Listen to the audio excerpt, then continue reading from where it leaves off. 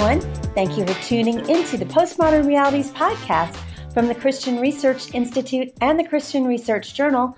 I'm Melanie Cogdill, managing editor of the Christian Research Journal. It's October 31st, 2019. It's Halloween today, and you're listening to episode 146, which is a conversation about Satan and the occult. Today's guest is John D. Ferrer, who has a PhD in philosophy of religion from Southwestern Baptist Theological Seminary. He is also a teaching fellow at the Equal Rights Institute. John has written 2 online exclusive articles for the Christian Research Journal. One is a film review of the documentary film Hail Satan, and it's called Satanic Lessons on Religious Freedom, a Review of Hail Satan. The other is a feature article for the Christian Research Journal, and it is called Infiltrated, Recognizing and Responding to Occultism in Your Church. And you can read both of these articles free online at our website, equip.org. John, it's good to have you on again. Good to be here. Hail Satan is a 2019 documentary film about the Satanic Temple, and it covers its origins and all of its grassroots kind of political activism. It's directed by a woman named Penny Lane, and it first premiered earlier this year at the 2019 Sundance Film Festival. And earlier this month, the International Documentary Association's IDA Awards, and that's one of the awards that's kind of a strong indication of potential Oscar buzz. They have various different categories that they're announcing for their own awards. And in the category of Best Documentary, Hail Satan was one of the 30 finalist documentary features from 375 submissions. Well, for our listeners, this is an interesting documentary. I watched it on Netflix. I didn't get to see it in the theater, but I know that John got to watch Hail Satan when it was first released in the theater. So how did you feel going into a theater specifically to watch a film that, basically showcases Satanism? It did feel a little weird. I knew it was for research purposes, so I didn't feel like it was sinful, but it felt pretty close. We actually had to drive 3 hours from where we live in Iowa to Omaha, Nebraska to get to the nearest theater that was showing this movie, and pretty empty theater, maybe about a dozen other people in there. I think there must have been like a local humanist / atheist / maybe even Satanist club that was present there, but they just looked like reasonably normal people. No one had black trench coats and spiked hats or anything like that. There were just some people with little skeptics, pins and badges and things like that. But overall, it was a movie. It felt like going to a movie, art house movie. But yeah, it was good. Yeah, they showed it at the local art house theater. I didn't actually, like I said, see it in the theater, but they did show it in my town. Although I would say that it's kind of unusual that it was shown like somewhere in a town in the Midwest. I guess that's not where I would expect this film to be shown. So in watching it, even at home, it felt a little weird also that I was turning on this film. I think I had to actually rent it. I watched it on Amazon. So it's kind of weird. I just paid money to watch this film about Satanism at my house. So what were you expecting from this film? I mean, did it live up to your expectations, what you thought they would cover, or what were you feeling like it would be like when you were thinking, I'm going to watch this film? Well, I wasn't sure quite what to expect. I tried to purposefully suspend expectations, but I had heard about the Satanic Temple. That's the main group showcased throughout the movie. That's what the documentary is about, this particular group that started about 2012. They're a new brand of Satanism. And I'd heard a little bit about them. I'd seen some of the news articles regarding what they were up to. I did a little prior research on them, going to their website and finding little things in pop culture about them. So I had some sense of who they were, but I didn't know whether this documentary was going to be giving a positive, even propagandist kind of treatment of them, if it was going to be a fair-minded documentary, if it was going to lampoon them or kind of poke fun at them and make fun of them. I wasn't sure. Did it live up to the limited expectations I have? Actually, I was pleasantly surprised. It was a fairly well done documentary as a documentary. Well, I don't think all of our listeners, and maybe a majority of them, wouldn't ever see this movie. I would say you could see this movie, but there are certain things that you're going to fast forward through that are just frankly really offensive and profane. But it's probably good that most people don't watch the film. I mean, we did because we're doing this podcast and we're in apologetics. But at the same time, while there were certain elements of it that were extremely profane, I felt like there weren't more bad words than an R-rated movie or something like that. But, our listeners would probably still like to know what it's about and why would it really apply for some Christians who could see it to even see it. So maybe you could just summarize a few phrases to kind of describe this movie for our listeners. Three phrases that would come to mind about this movie would be political activism. Perhaps the main theme in this movie is that the Temple of Satan is politically active. They're trying to shake things up. They're trying to advocate primarily for a specific issue, religious freedom, as they understand it. But they would probably use the terminology of separation of church and state, specifically trying to get all vestiges of Christian influence out of the public sector, at least in regards to deliberate influence or things like 10 Commandments on courthouse walls or on the lawn, prayers over government meetings, prayer in schools, those kinds of things. Those would be deemed a violation, as they understand, a violation of the separation of church and state. So political activism and religious freedom are the biggest themes. But the other part, it might sound like an insult, but it's not really. Trolling. This group is world-class trolling.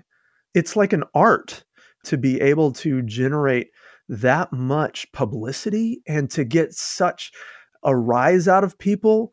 At some level, it feels like there's this middle school boy just trying to annoy people, but there's more substance behind it than just trolling. It's not just trying to get a rise out of people. It's trying to disturb, upset, and get people angry over things that are matters as they see it, matters of truth and goodness. And this kind of stems from what I think is a good description of the group. This would be my third phrase, opposition defiant disorder. If oppositional defiant disorder were a religion, it would be the Temple of Satan. I think honestly, if you were to ask many of them, they'd probably nod because there's a deliberate oppositionalism that's woven throughout it. It's a bunch of people that follow, as they define it, the left fold path or the left-hand path. It's intentionally divergent, but not just divergent. It's trying to raise awareness in part by being deliberately rebellious. So those themes, I think, really would help a person understand what's going on in this movie. Expect that it will be trolling them. And if they come from a fairly conventional Christian background, there's a lot that will offend you. And much of it is directly oppositional to your worldview. And it's pushing for political activism to get people like a Christian Research Journal, people like the religious right out of public influence in government affairs.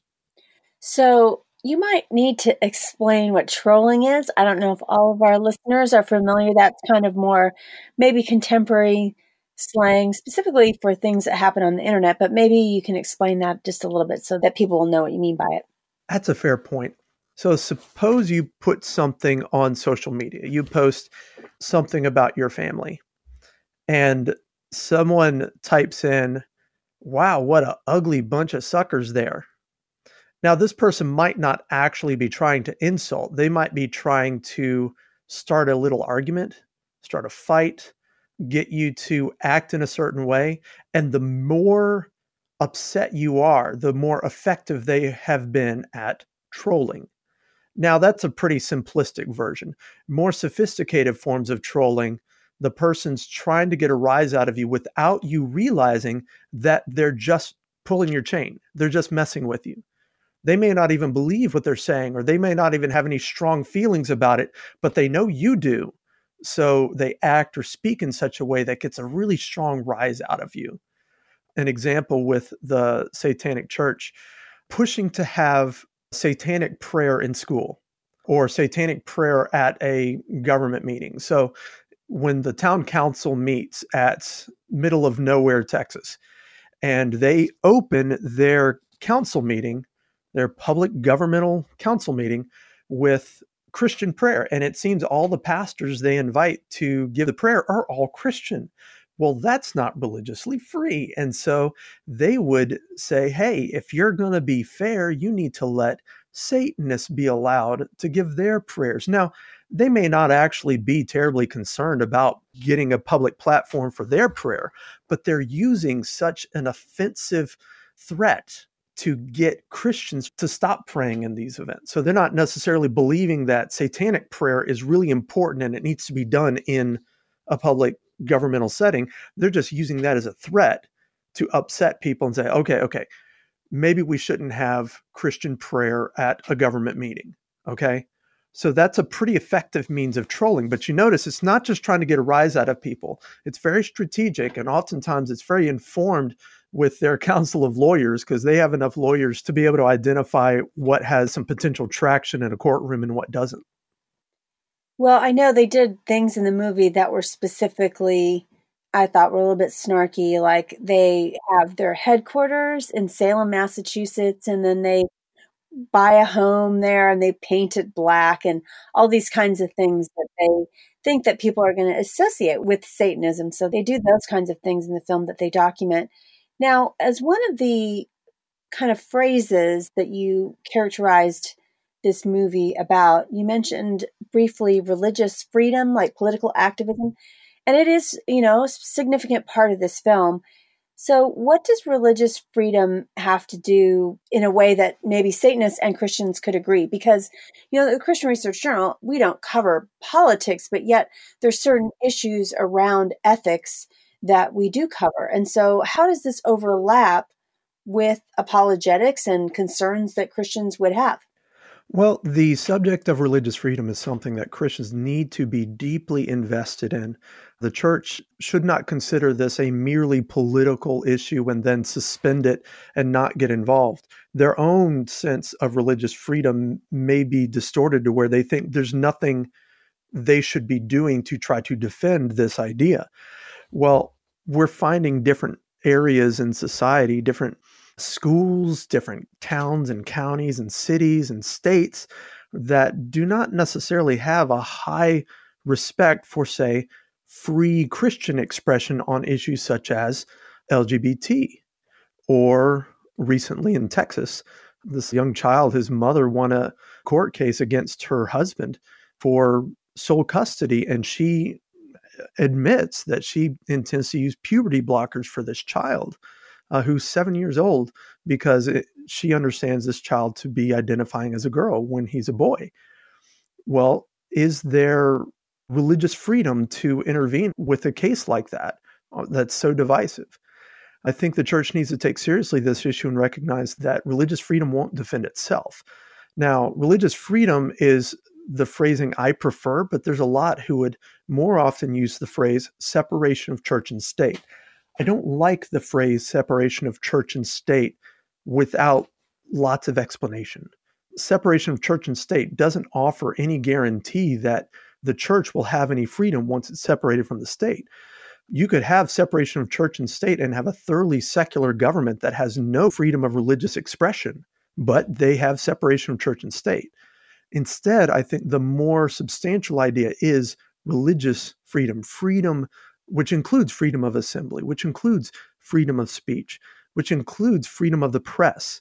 There's a reason why in the First Amendment, religious freedom is mentioned after the series of other amendments, in part because religious freedom might be the most sophisticated of recognized human rights that we normally have within the civil society, because it entails freedom of assembly, freedom of press, freedom of thought, freedom of conscience. Without those things, then we don't really have freedom of religion.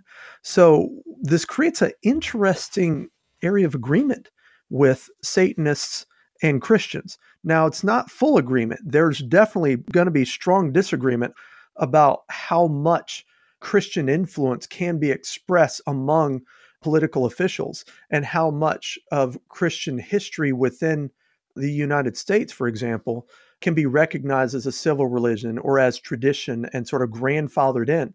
There's going to be lots of disagreement over that. But Christians should take seriously some of the arguments that the Temple of Satan are making regarding how much intrusion from the church on the government is too much. They may draw that line in a different place than we are, but we need to recognize that a full theocracy, which is what they're kind of pushing against, a full theocracy isn't a great answer either. If we had a strong fusion of church and state, then we would have some of the same problems that it took us many religious wars and a lot of church history to escape. We didn't really have a legitimate separation of church and state that I'm aware of until, say, Protestant Reformation and later. So that's almost 1,500 years of church history where we tended to try to fuse those. And there was a lot of bloodshed over that. If we were to try to force a close fusion of church and state in the U.S., we run a lot of risks under the banner of theocracy. We need something more tactical that can honor religious expression and not force people into religious adherence by rule of law. You're listening to the Postmodern Realities podcast from the Christian Research Institute and the Christian Research Journal. Today's guest is John D. Ferrer, and he's written 2 online exclusive articles for the Christian Research Journal. One is a film review of the documentary film Hail Satan called Satanic Lessons on Religious Freedom, and the other is a feature-length article for the Christian Research Journal. It's called Infiltrated, Recognizing and Responding to Occultism in Your Church. Both of these articles are up on our website for free, and you can read them at equip.org. We'd also like to invite you to subscribe to the journal. A subscription is $33.50, and to subscribe, please visit our website, equip.org. But if a subscription is not in your budget this month, we'd like to ask you to partner with us by giving us the gift of your time in 2 specific ways. One would be to rate and review our podcast, maybe on Apple Podcasts, if that's where you get your podcast, or wherever you might get your podcast. If you're not already subscribing to our podcast on any platform that hosts podcasts, please specifically look for Postmodern Realities Podcast and subscribe to it.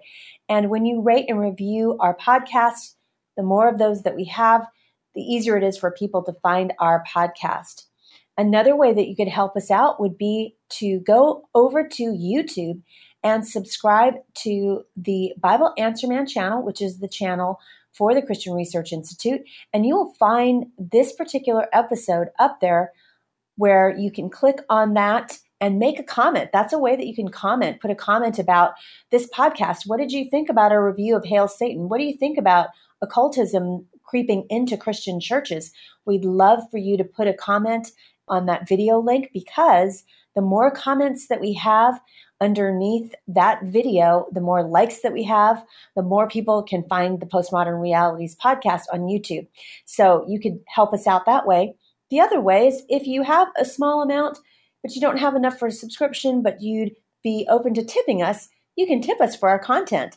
If you go to our website, equip.org, and go to magazine, that's at the top of our front homepage, and you do the drop-down link, you will see PMR podcast. Click on that. You'll find the landing page for this episode on Hail Satan and occultism. If you click on that landing page, there's a link that you can find there to tip us. A tip might be $3 or $5.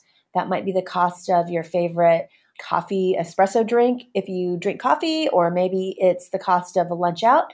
You'd be willing to miss one of those 2 things for the week and give us a tip, or whatever tip you might want to do. You can do that at the landing page. And we thank you for your support, whether it's by commenting or reviewing and rating our content, or by giving us a tip or subscribing. We want you to know that we are so grateful for your partnership with the Christian Research Journal.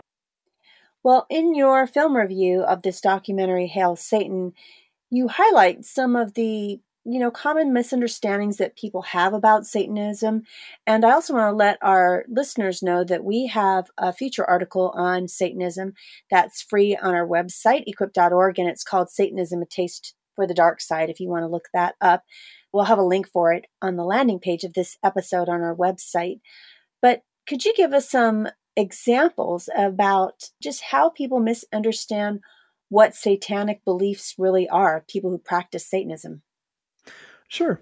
A couple common misunderstandings regarding Satanism are that all Satanists are basically the same ball of wax, when in reality, Satanists have different denominations. So you asked about beliefs. Well, it depends on which denomination of Satanism you're talking about. I say denomination, I don't know if that's their preferred word, but it helps me understand the different categories out there. We can probably compare the different ones later. But another thing that might be surprising is most contemporary Satanists are atheists. Yes, they believe in a sort of Satan, but not a supernatural antithesis of God kind of being, but more like a metaphor of all things oppositional, left hand path, rebellious, alternative narrative.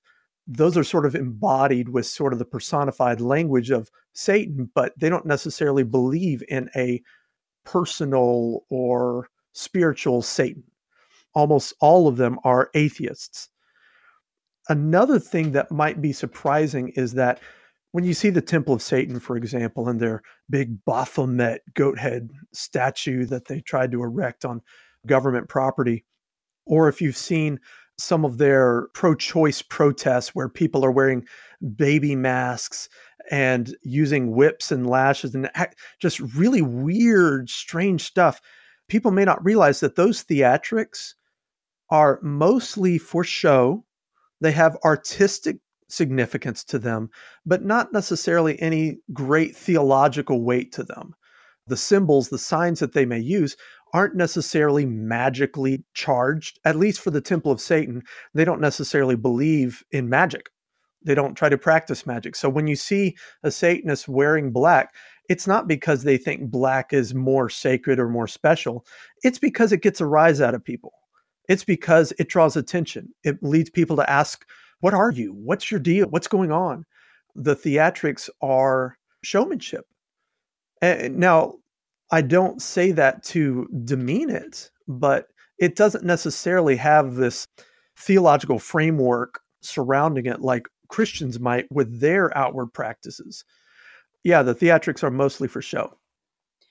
I felt like in the movie that a lot of the things that they did, whether they would dress up a certain way or they would perform quote unquote satanic worship services or whatever, they just tried to think of the things that would be most offensive to people and then just do those. So I didn't get the impression that they really literally believed that Satan exists. It was just more like, oh, okay, yeah, this will really offend people if we have our headquarters in Salem, Massachusetts, and paint this house black and wear these devil horns or whatever it may be, just because it, like you said, that's trolling because it'll just really offend people and they just got a kick out of that, really. You made me think of another point with it. A lot of those elements that you mentioned are deliberate reactions against Christianity and Christian culture.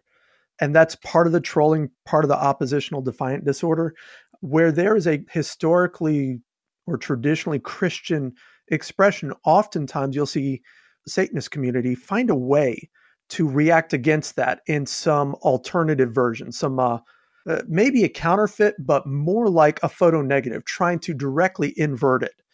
So instead of Catholic Mass, Satanists are known for practicing Black Mass. I don't recall if the Temple of Satan makes regular practice of that, but I think they have done something like that in the past. And I know LaVeyan Satanists, which is a different denomination, that's a big thing for them. But they'll take Salem. Salem was a famous place where Christians, with their influence in government, were able to exact civil charges and have death sentences issued against people for their witchcraft. That is an unholy place in the sense of a very dark time for Christian history. And so the Satanists for the Satanic Temple gravitated to that spot, not because Salem is some, lightning rod for occult power or anything, but because it's a reaction against. They're trying to take that and say, hey, this is exactly what you would fear the most, is that we identify with these people you tried to kill. And we are representing them in spirit, not any spiritual, ghost sense, but they're representing that opposition to theocracy. Well, you've mentioned a couple times that there's different groups within Satanism that practice Satanism. There's not just one, you know, overarching group of Satanists. And the one that they focus on in this particular documentary, Hail Satan, is the Satanic Temple. So how does the Satanic Temple differ from other branches of, or you're calling them denominations of Satanism? Well, there are who knows how many different kinds of Satanism out there. The nature of Satanism is that it's up until recently, most Satanists haven't been trying to draw a lot of attention and come out of the woodwork and get publicity. So who knows how many others might be out there, but there's at least two that do stand out. One is the Temple of Set. Practitioners would be called Setans or Satans with a long E, and their religious practice would be called Satanism or Satanism. They don't believe in the Temple of Satan. The ones showcased in this documentary don't believe in a literal Satan, but Setans do. They think his name is Set. And the Temple of Set, they do believe in a supernatural realm with a personal, literal spirit being recognized as Satan.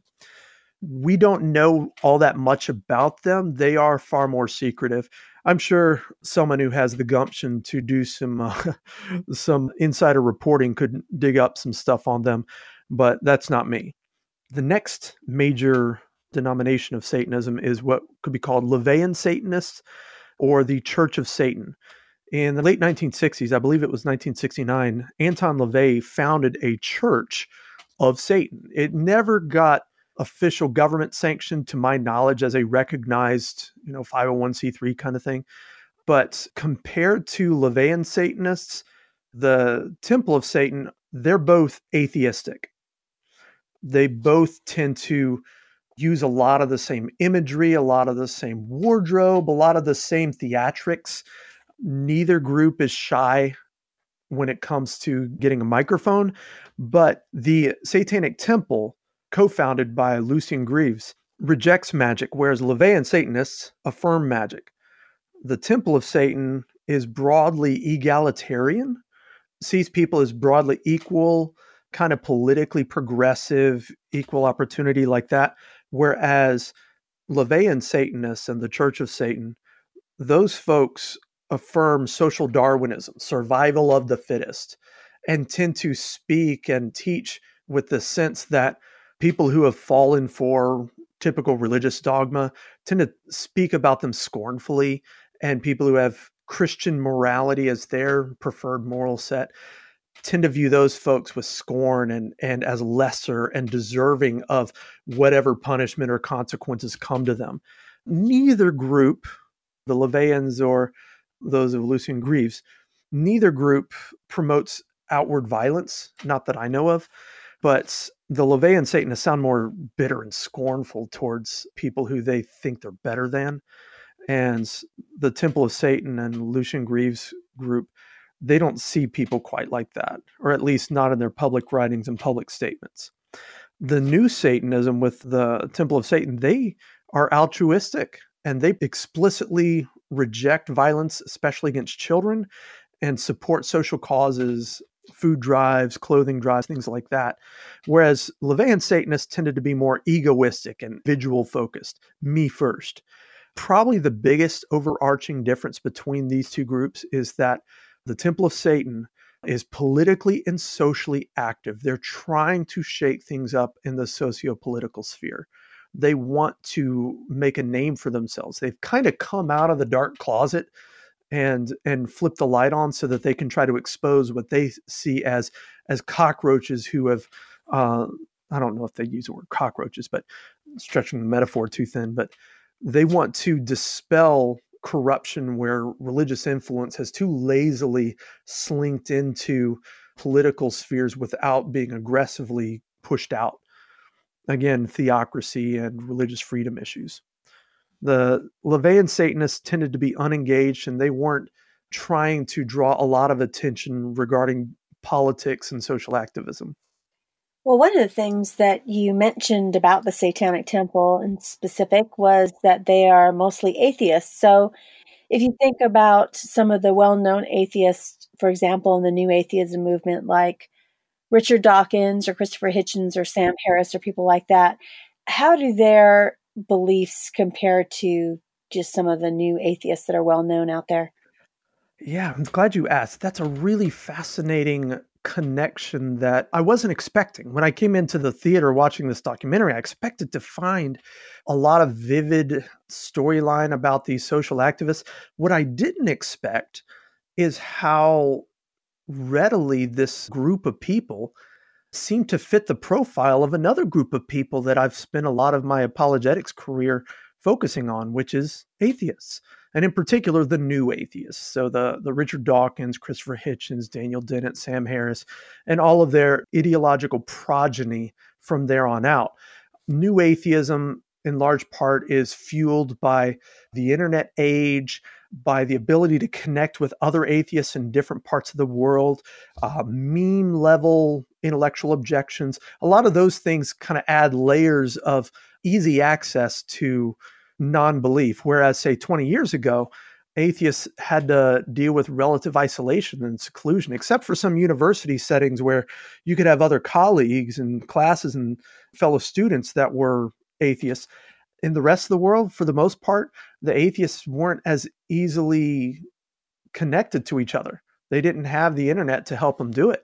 And also, the effect of the internet on information changed things a little bit, but that's getting off on a little tangent. But what I found interesting connecting New Atheism to the Satanic Temple was not just that the Satanic Temple members were atheists, but that they seem to be the same kind of atheists as we're seeing with New Atheism. That is, aggressively advocating for secularism, especially in the public sphere, scorning religious influence in government, politically left wing. So many of them would be outspoken activists for the LGBT movement and feminists and pro choice, things like that. So left wing. Also, another facet they had in common with New Atheism was being confrontational, aggressive about their ideas, and even militant about it, but not really violent. They weren't necessarily trying to start riots, but they were trying to upset the establishment. And you would hear some of the language overlap a lot with these groups because they're both aggressively promoting their outlook. They're not just saying, hey, we got this new thing over here. You're welcome to come. See you later. We got donuts. Come on Saturdays. We'd love to have you. It's more like, here's what's wrong with your church. Here's what's wrong with your religion. Here's what's wrong with what you're doing in society. And trying to get a camera, using theatrics to get that news story, calling the newspaper saying, hey, have you heard about that Baphomet, that goat head statue that the Satanists are trying to put on the government lawn? And they're trying to get out there and start some controversy. Also, I found that there were similarities in psychological profile. Now, I'm generalizing here. I'm painting with a broad brush. Not every member of the Satanic Temple fits this profile, and not every new atheist fits this profile. But if you were to take, say, a sample of 100 new atheists and 100 members of the Satanic Temple, you'll see tendencies towards being a social outcast, or at least they were. Often they're intellectual, smart. Many of them are college educated and acquired some of their, you might say, best material through classes and in school. Many of them are gamer types, nerds, because, nerd's the new chic, nerd's the new black. It's not quite the same insult it used to be. I identify as a nerd, but many of them are fairly nerdy or will be into LARPing, live action role playing, and dressing up and using theatrical expressions and having a lot of fun dressing up in public to have displays that fit with your beliefs and the things you are entertained by. Often they're resentful, and many of them have stories of how they were hurt by the church or by Christians. So there's a lot of overlap between new atheists and the Satanic Temple, but I'm dealing in generalities here.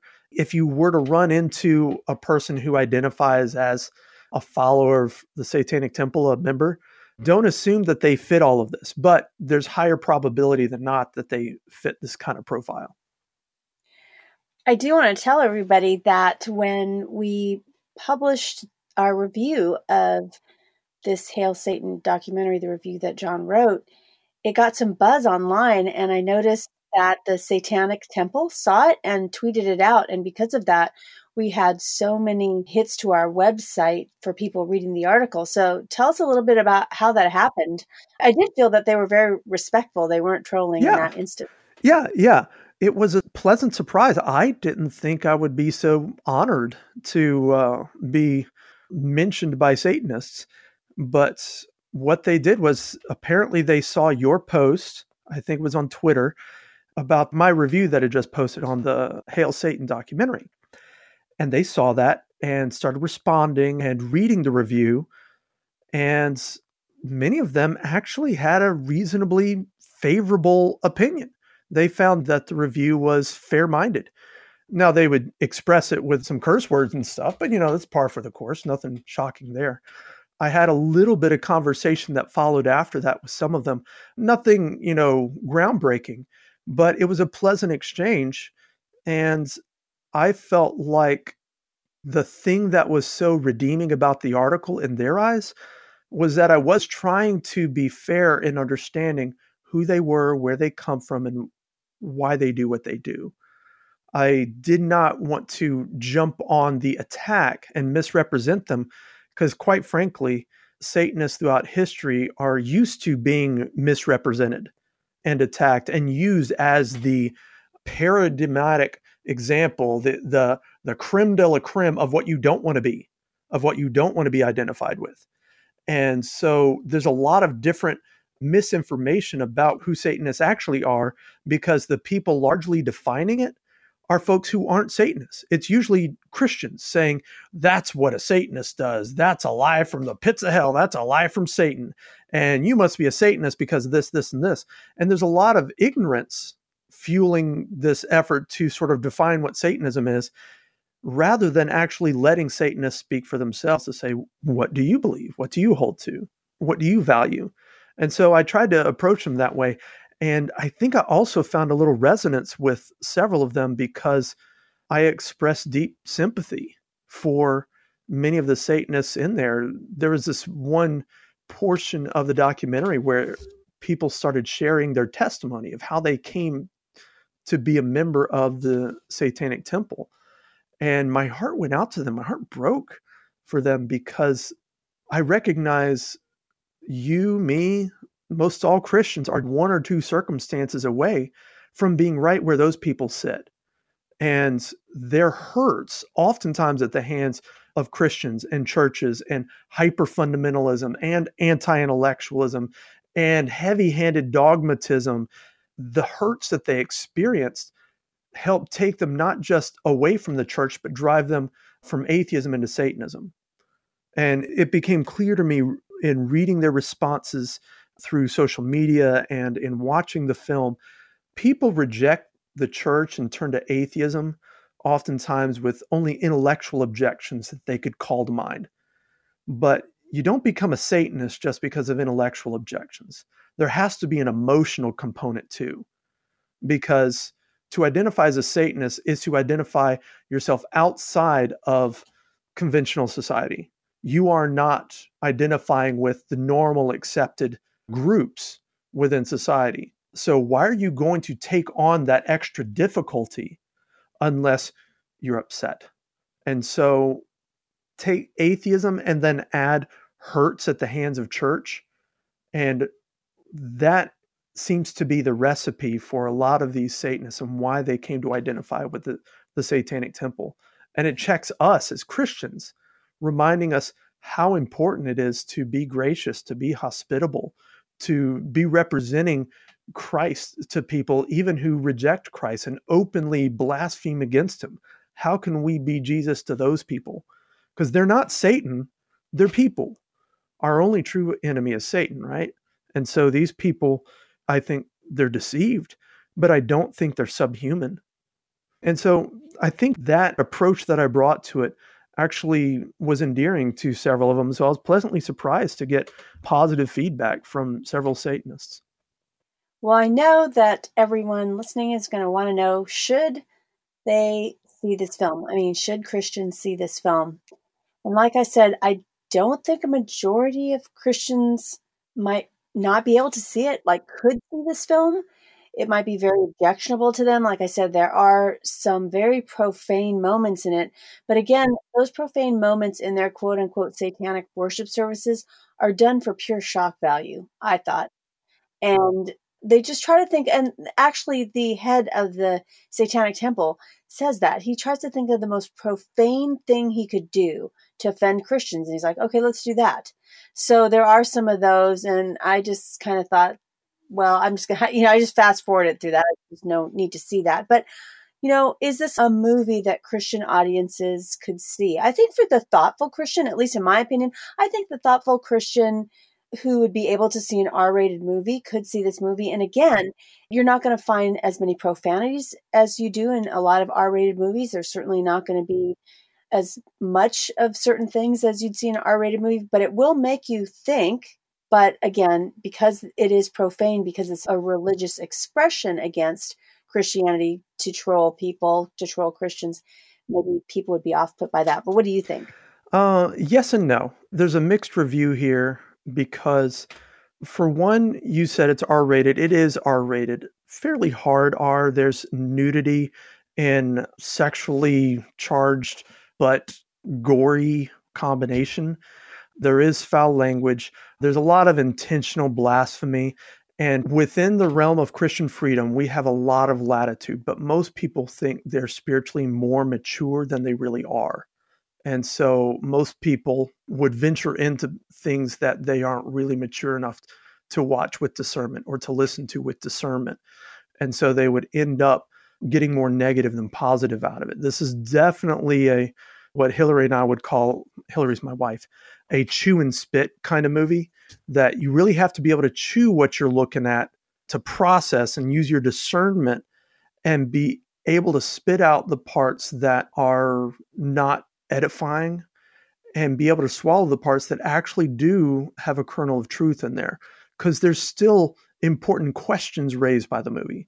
There's still important issues that can challenge Christians about the way we go about things. I found the movie inspiring in the sense that I have a renewed interest at cleaning up the messes that the church makes, where we're too heavy-handed or too lazy or too anti-intellectual or too doctrinaire about things, where maybe there is some latitude within orthodoxy, but we treated it like this is the only option. And a person who says, well, this other church says that. You've got disagreement within your church, but you act like they're going to hell when all they do is disagree about this point of doctrine, which your church father even promotes. Why is that? So the church has a lot of unpaid bills, to use Walter Martin's language. And he says cults are the unpaid bills of the church. Well, the same goes for the occult and Satanism. They represent the unpaid bills of the church, the messes that we make. And so in that sense, I found this film a little inspiring, but most people who are Christians, I suspect, will find it more negative and inflammatory than positive. For research purposes, I think it's an important movie. For spiritually mature people who are willing to put their thinking caps on and exercise a lot of discernment, I think they can get some good out of this. But as a general recommendation for most Christians, I wouldn't recommend the movie. And it's streaming now. So if you do feel like you fit into that category of a mature Christian with freedom in which you think you could watch this movie and glean from it, it is available for renting on demand. Another thing that John has written for us is a feature-length article, and I'd say it's related because it's on the occult. And it's also available free online at our website, equip.org. And I'd like to talk to him a little bit about it because it's got a very provocative title. It's a feature article that he's written for the Christian Research Journal, and it's called Infiltrated, Recognizing and Responding to Occultism in Your Church. So what exactly is the occult? I think it's, well, today's Halloween, so a lot of people are probably thinking about the occult, but maybe they don't really have a working definition of what is the occult. Okay, the word occult traces to a Latin word occultus, meaning secret or hidden. It broadly refers to secret or hidden power and or knowledge. Now, that's recognized largely under three categories: spiritism, or talking to spirits, fortune telling, and magic. So, seances, rituals, efforts to manipulate world forces through the use of mental power, as opposed to natural resources, or as opposed to just conventional mind abilities. Like I can think I want to raise my arm, and I raise my arm. That's not magic, that's a natural power. Cultism tends to dabble in the forbidden and things that are prohibited according to historic Christian teaching. So there's several passages in Scripture we could refer to in Deuteronomy and Leviticus and in the New Testament that forbid occult practices. So there's no real question about whether occultism is wrong. More the question lies in how to recognize it and how to respond to it where we find it. Occultism sometimes is mistaken for cults or the cult. I was reading a book in church, one of the guidebooks we're using for a class we're taking, and they were talking about how prophecy in scripture and in Christian practice compares to cultism, C-U-L-T-ism. And I don't think they realized that they were referring to occultism, not cultism. Cults refers to any theological deviation from a parent religion.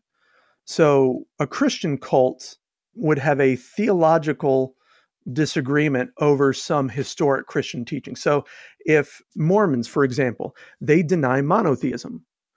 Instead of there being only one God, Mormons historically recognize many gods. That's a fundamental difference on a key thing. Now, I've got friends who are Mormon, and God bless, I am thankful for their friendship and what they offer and the kindness that they've shown me. There's some great Mormons out there.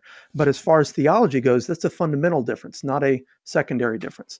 Jehovah's Witnesses are a Christian cult because they deny the Trinity. So cults differ on a core theological issue, but oftentimes they can be very closely related with Christianity and even thought of as a denomination for, say, census purposes.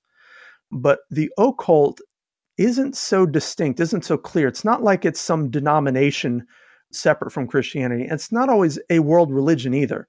The occult tends to be more like this fog that can sort of slink in under the doorway to any church, any religion, any denomination.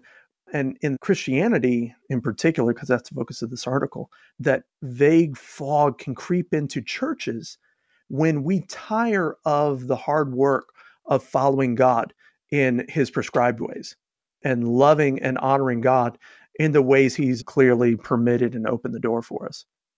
We settle for or seek out compromises so we can have more power and knowledge in forbidden ways that aren't allowed. Well, it seems like right now in culture in particular that occultism is kind of very hip. You know what I mean? We had a conversation earlier when you reviewed for us the television series on Netflix, The Chilling Adventures of Sabrina. So there's this kind of resurgence in culture just of like witchcraft and occultism and psychics and all that kind of thing. So what is the appeal for occultism right now? Why do you think so many people are, not only getting drawn into it, but it just seems like are really interested in it because of various different like pop culture shows and films, and things like that, where people are really getting interested in, talking to the dead or psychics or those kinds of things? At the most basic level, occultism's appeal is pretty obvious. Who doesn't want more power and knowledge? We all do. But I think what takes that desire for knowledge and power and turns it into occultism is a lack of trust in the modes of knowledge and power that God has already granted. If you go back to the Garden of Eden, you can almost imagine the hissing syllables of the serpent questioning God's way, saying, has he really done this? Has he really said so? And the temptation there is to question whether God's ways are best. maybe he's hiding something from us. Maybe he's trying to keep us a little dumber, or maybe he's trying to keep us disempowered. He must be an insecure God. Maybe he doesn't quite want what's best for us. And any of that line of questioning, that suspicion, that resentment aimed at God, multiplied by our pursuit of knowledge and power, I think that's the essence of occultism's appeal. This resentment, this questioning of whether God really had your best interests in mind. And so we seek an alternative route.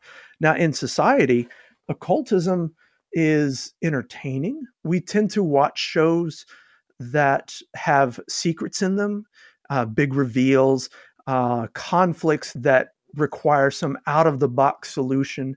And so occultism is a prominent feature in a lot of narrative.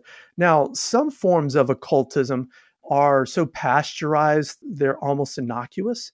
They would technically qualify as occultism, though, depending on how strictly you register it. And you can find examples of magic and talking to the dead. You can find that in Lord of the Rings. You can find that kind of thing in Chronicles of Narnia. And so with such innocent examples as that, if there is a facet of occultism there that might be redeemed with some chew and spit method, with some discernment, if we find occultism even there, then it's not going to be surprising to find all shades of it everywhere else. You don't have to think hard or look hard to find occult-themed shows on Netflix or Hulu or Amazon Prime or on TV. It's not hard to find books at your local bookstore that have occult themes. Something about occultism is appealing to us, and I think it's that constant desire for more knowledge and more power. And I think one of the reasons why we have such a desire for knowledge and power is because we're made in God's image. We have this imago Dei, and we have a great deal of knowledge and power. We have access to these kinds of things, a lot of natural, rightful access. But we often forget that we're just reflectors of God and we're not God. It's an effort to have God's status, to want what he's got, to want his throne, to want his position. That's where a healthy desire for knowledge and power becomes occult excess. It's when we want God's hidden stores of knowledge and power. We want that too. We want to know the future, so we do fortune telling. We have our palms read. We appeal to the horoscopes or astrology to know the future when only God really knows the future. We want to have direct contact with angels at our beck and call. And so we use spiritism and seances to get spiritual beings to communicate with us, to sort of force them. Or we want God to work on our terms. So we use formulas and rituals that we think will make God do what we're telling him to do. And so those kinds of things are things that Christians would do, but it represents an occult mentality because we're seeking to have God's place instead of revering God unchallenged. Well, the subtitle of your article is provocative. It's recognizing and responding to occultism in your church. I think the average Christian is going to say, I don't think there's occultism in Christian churches. So how would you say that occultism actually can seep into churches? I mean, how can people be practicing occultism or drawn to it or having it as part of, church life that they're not even realizing if they're not in a well-grounded and healthy, well-balanced church that it's crept into their actual church? That's a really good question. And this is a big reason why I took on the study of occultism, because I want to have a respectful distance between me and most of the occult world. I recognize the danger of occult fascination. Say, with me, I like scary movies, and that could easily be a doorway into fascination with occultism, because a lot of scary movies play heavily on occult themes. And so I would prefer to keep a pretty good distance from them, but I can't. Occultism still tends to find its way in the church, and I am deeply concerned for loving, honoring, protecting, developing the church, because God cares about the church, so it's right for us to care about the church. And many church goers are easy prey for occult practice because their underlying worldview has filtered out a holy and righteous and decent Christian practice and left them instead with an occult practice. I think there are three overarching trends that typify an occult worldview, and that is depersonalizing God. So many churchgoers have a tendency to treat God more like an it than a he, more like this amorphous force, this power that you can control and direct towards your wishes. And that's God. And we will sometimes speak of God as love as if he's this abstract sense of love, like this floating ball of love. And there's a risk we run in that, depersonalizing God, because God presents himself as a he, as a person, as a conscious, self-aware, volitional being. Also, another factor that sort of goes hand in hand with that, if we're depersonalizing God, then there's a greater risk that we will deify ourselves, clamoring after God's status, clamoring after God's position. And the more we treat ourselves like the central focus in our church experience, the central focus of our theology, the reason we go to church is for us, if that's how we're approaching Christianity, we run the risk of deifying ourselves. And a great deal of occultism is little more than self-deification, trying to make yourself godlike in your abilities and knowledge. And another aspect that is typical of an occult worldview is to see the world through a lens of magic. And by magic, I'm talking not so much about performing little rituals that are supposed to make things change, but rather believing that there's all sorts of hidden connections between everything, so that this is a sign, that is a sign, this is a sign. If I tug on this, it's going to change that over there. But there's no natural connection to those things. From a thoroughly Christian worldview, there's two kinds of causes, you might say. There are personal causes and there are mechanical causes, material causes. So there's personal causes like God said and it happened. Or I talked to my wife and she talked back. These are personal beings, intelligences that are talking to each other. I can raise my arm. I can push a table. I can turn on the TV. These are personal actions, personal causes. There's also mechanical causes, material causes. So that would be most of the scientific type stuff where material forces are interacting, gravity, everything Newton was describing, everything Einstein was describing. Those are mechanical types of causes. And outside of that, what is there? From a thoroughly Christian standpoint, there's demons and angels, but those are personal causes. Those aren't anything else. A magical perspective on things tends to see or imagine that there's connections between other things so that we can find secret messages. The number 37, I heard the number 37 in a dream. What did that mean? God, what does that mean? And so we go search through the Bible and check every 37th chapter in the Bible and think we find a theme. And suddenly that's our theme verse, or that's our theme passage, or that's our theme word of the day. And that is special revelation from God. That means something because I saw the word 37 in a dream. Well, that's a magical view of things. That's not a natural cause, a material cause. It's not a personal or an intelligent cause. That's a something else. That's a preternatural cause, or which means not natural, but not supernatural. It's in between, a preternatural cause.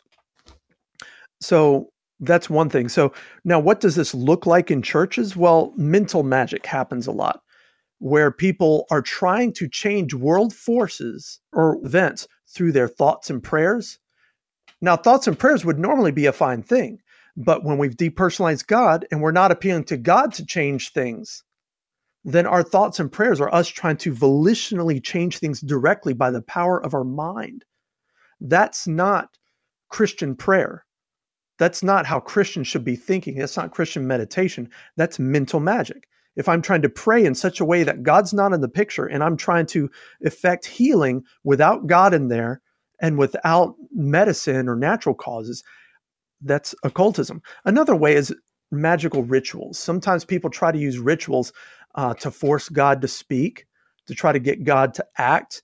We'll call it putting out a fleece, with reference to Gideon and how he put out a fleece when an angel came and visited him. Cut to the chase. With Gideon, Gideon was not acting in a way that was good. We shouldn't be putting out a fleece. We should not be testing God. Scripture is very clear not to put God to the test. Luke 4:12. And we should remember, a wicked and adulterous generation seeks a miraculous sign, according to Matthew 16:4. It's not for us to say, God, prove yourself to me. Now, God can do what he wants. Sometimes he may grant you that.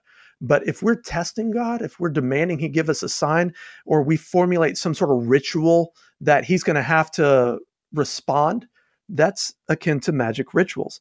And another thing is fortune telling. This happens in a lot of different ways when sometimes we don't use the Bible in its natural revelation way. We try to misuse the Bible. For example, try to count words and use that number to somehow signify something else. And then we take that number and make a formula out of it and apply it to another verse. This is called numerology, or one way to use numerology, to get another new meaning, esoteric meaning out of the verse that it never naturally said according to that author. And there's no responsible way that we can get that meaning out of it unless we believe in fortune telling, unless we grant a magical worldview. So there's a lot of ways that occultism can slip into the church.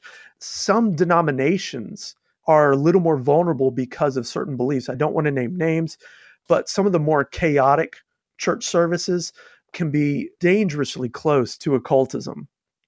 So what are some common misunderstandings about the occult that you think that Christians have? Because you're saying that these kinds of things can slip into the church, but how are people not aware of what occult practices are that would slip into the church, and so therefore they have misunderstandings about it? Well, probably the two biggest misunderstandings. One, it's easy to spot. Well, why would we assume that Satan is going to declare his entrance with bells and whistles? We know from Scripture Satan comes as an angel of light.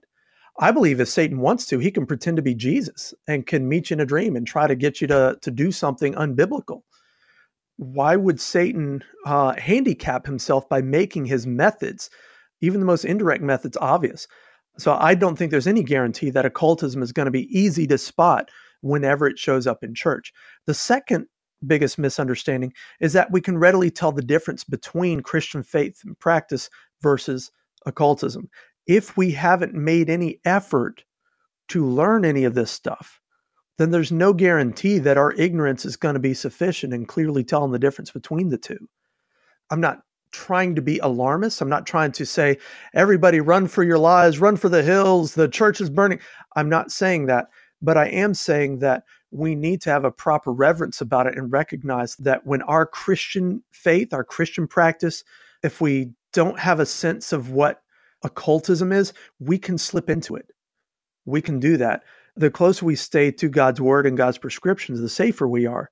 But it can be naive to think that, for example, we can try to get God to speak to us in supernatural ways by using formulas or by using rituals, or as long as I'm visualizing Jesus and not someone else. I don't know that any of that is in itself a reassurance that we won't be dabbling in occultism in the process.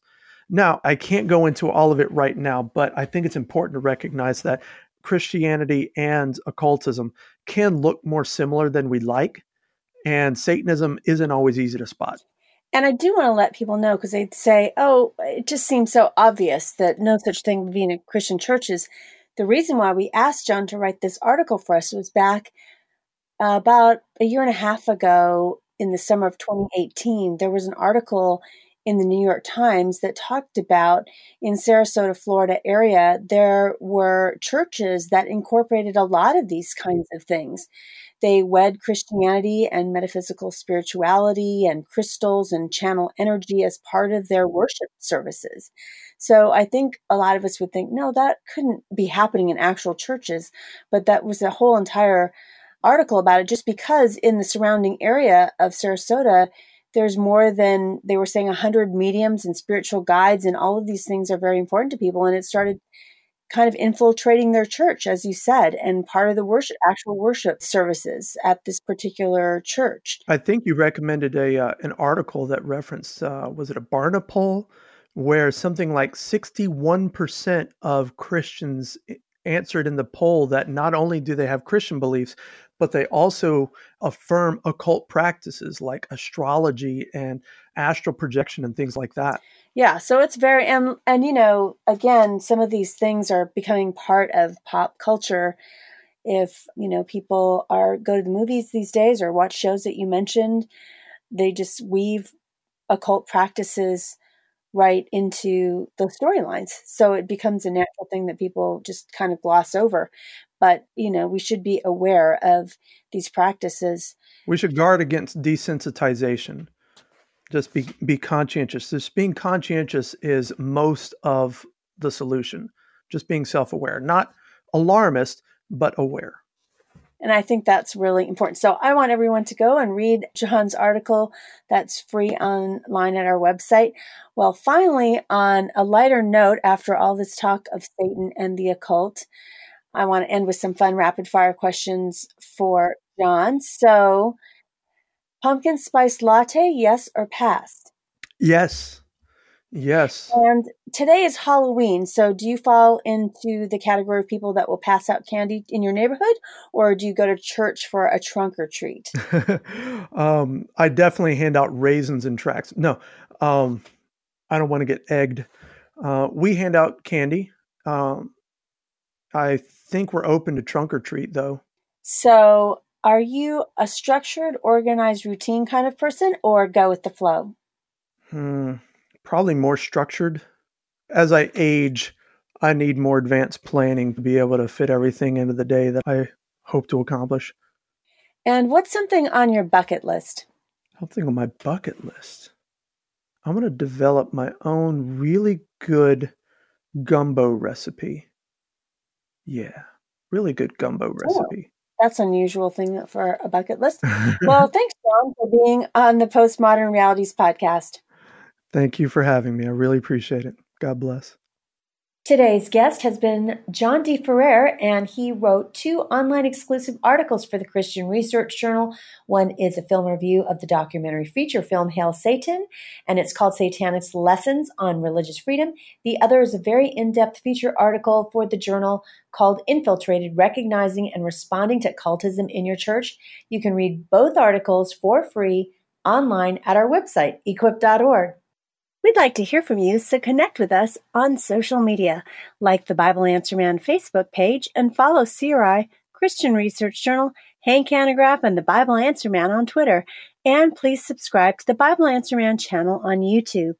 If you like this episode, please subscribe to the Postmodern Realities podcast on iTunes, and please rate and review our podcast.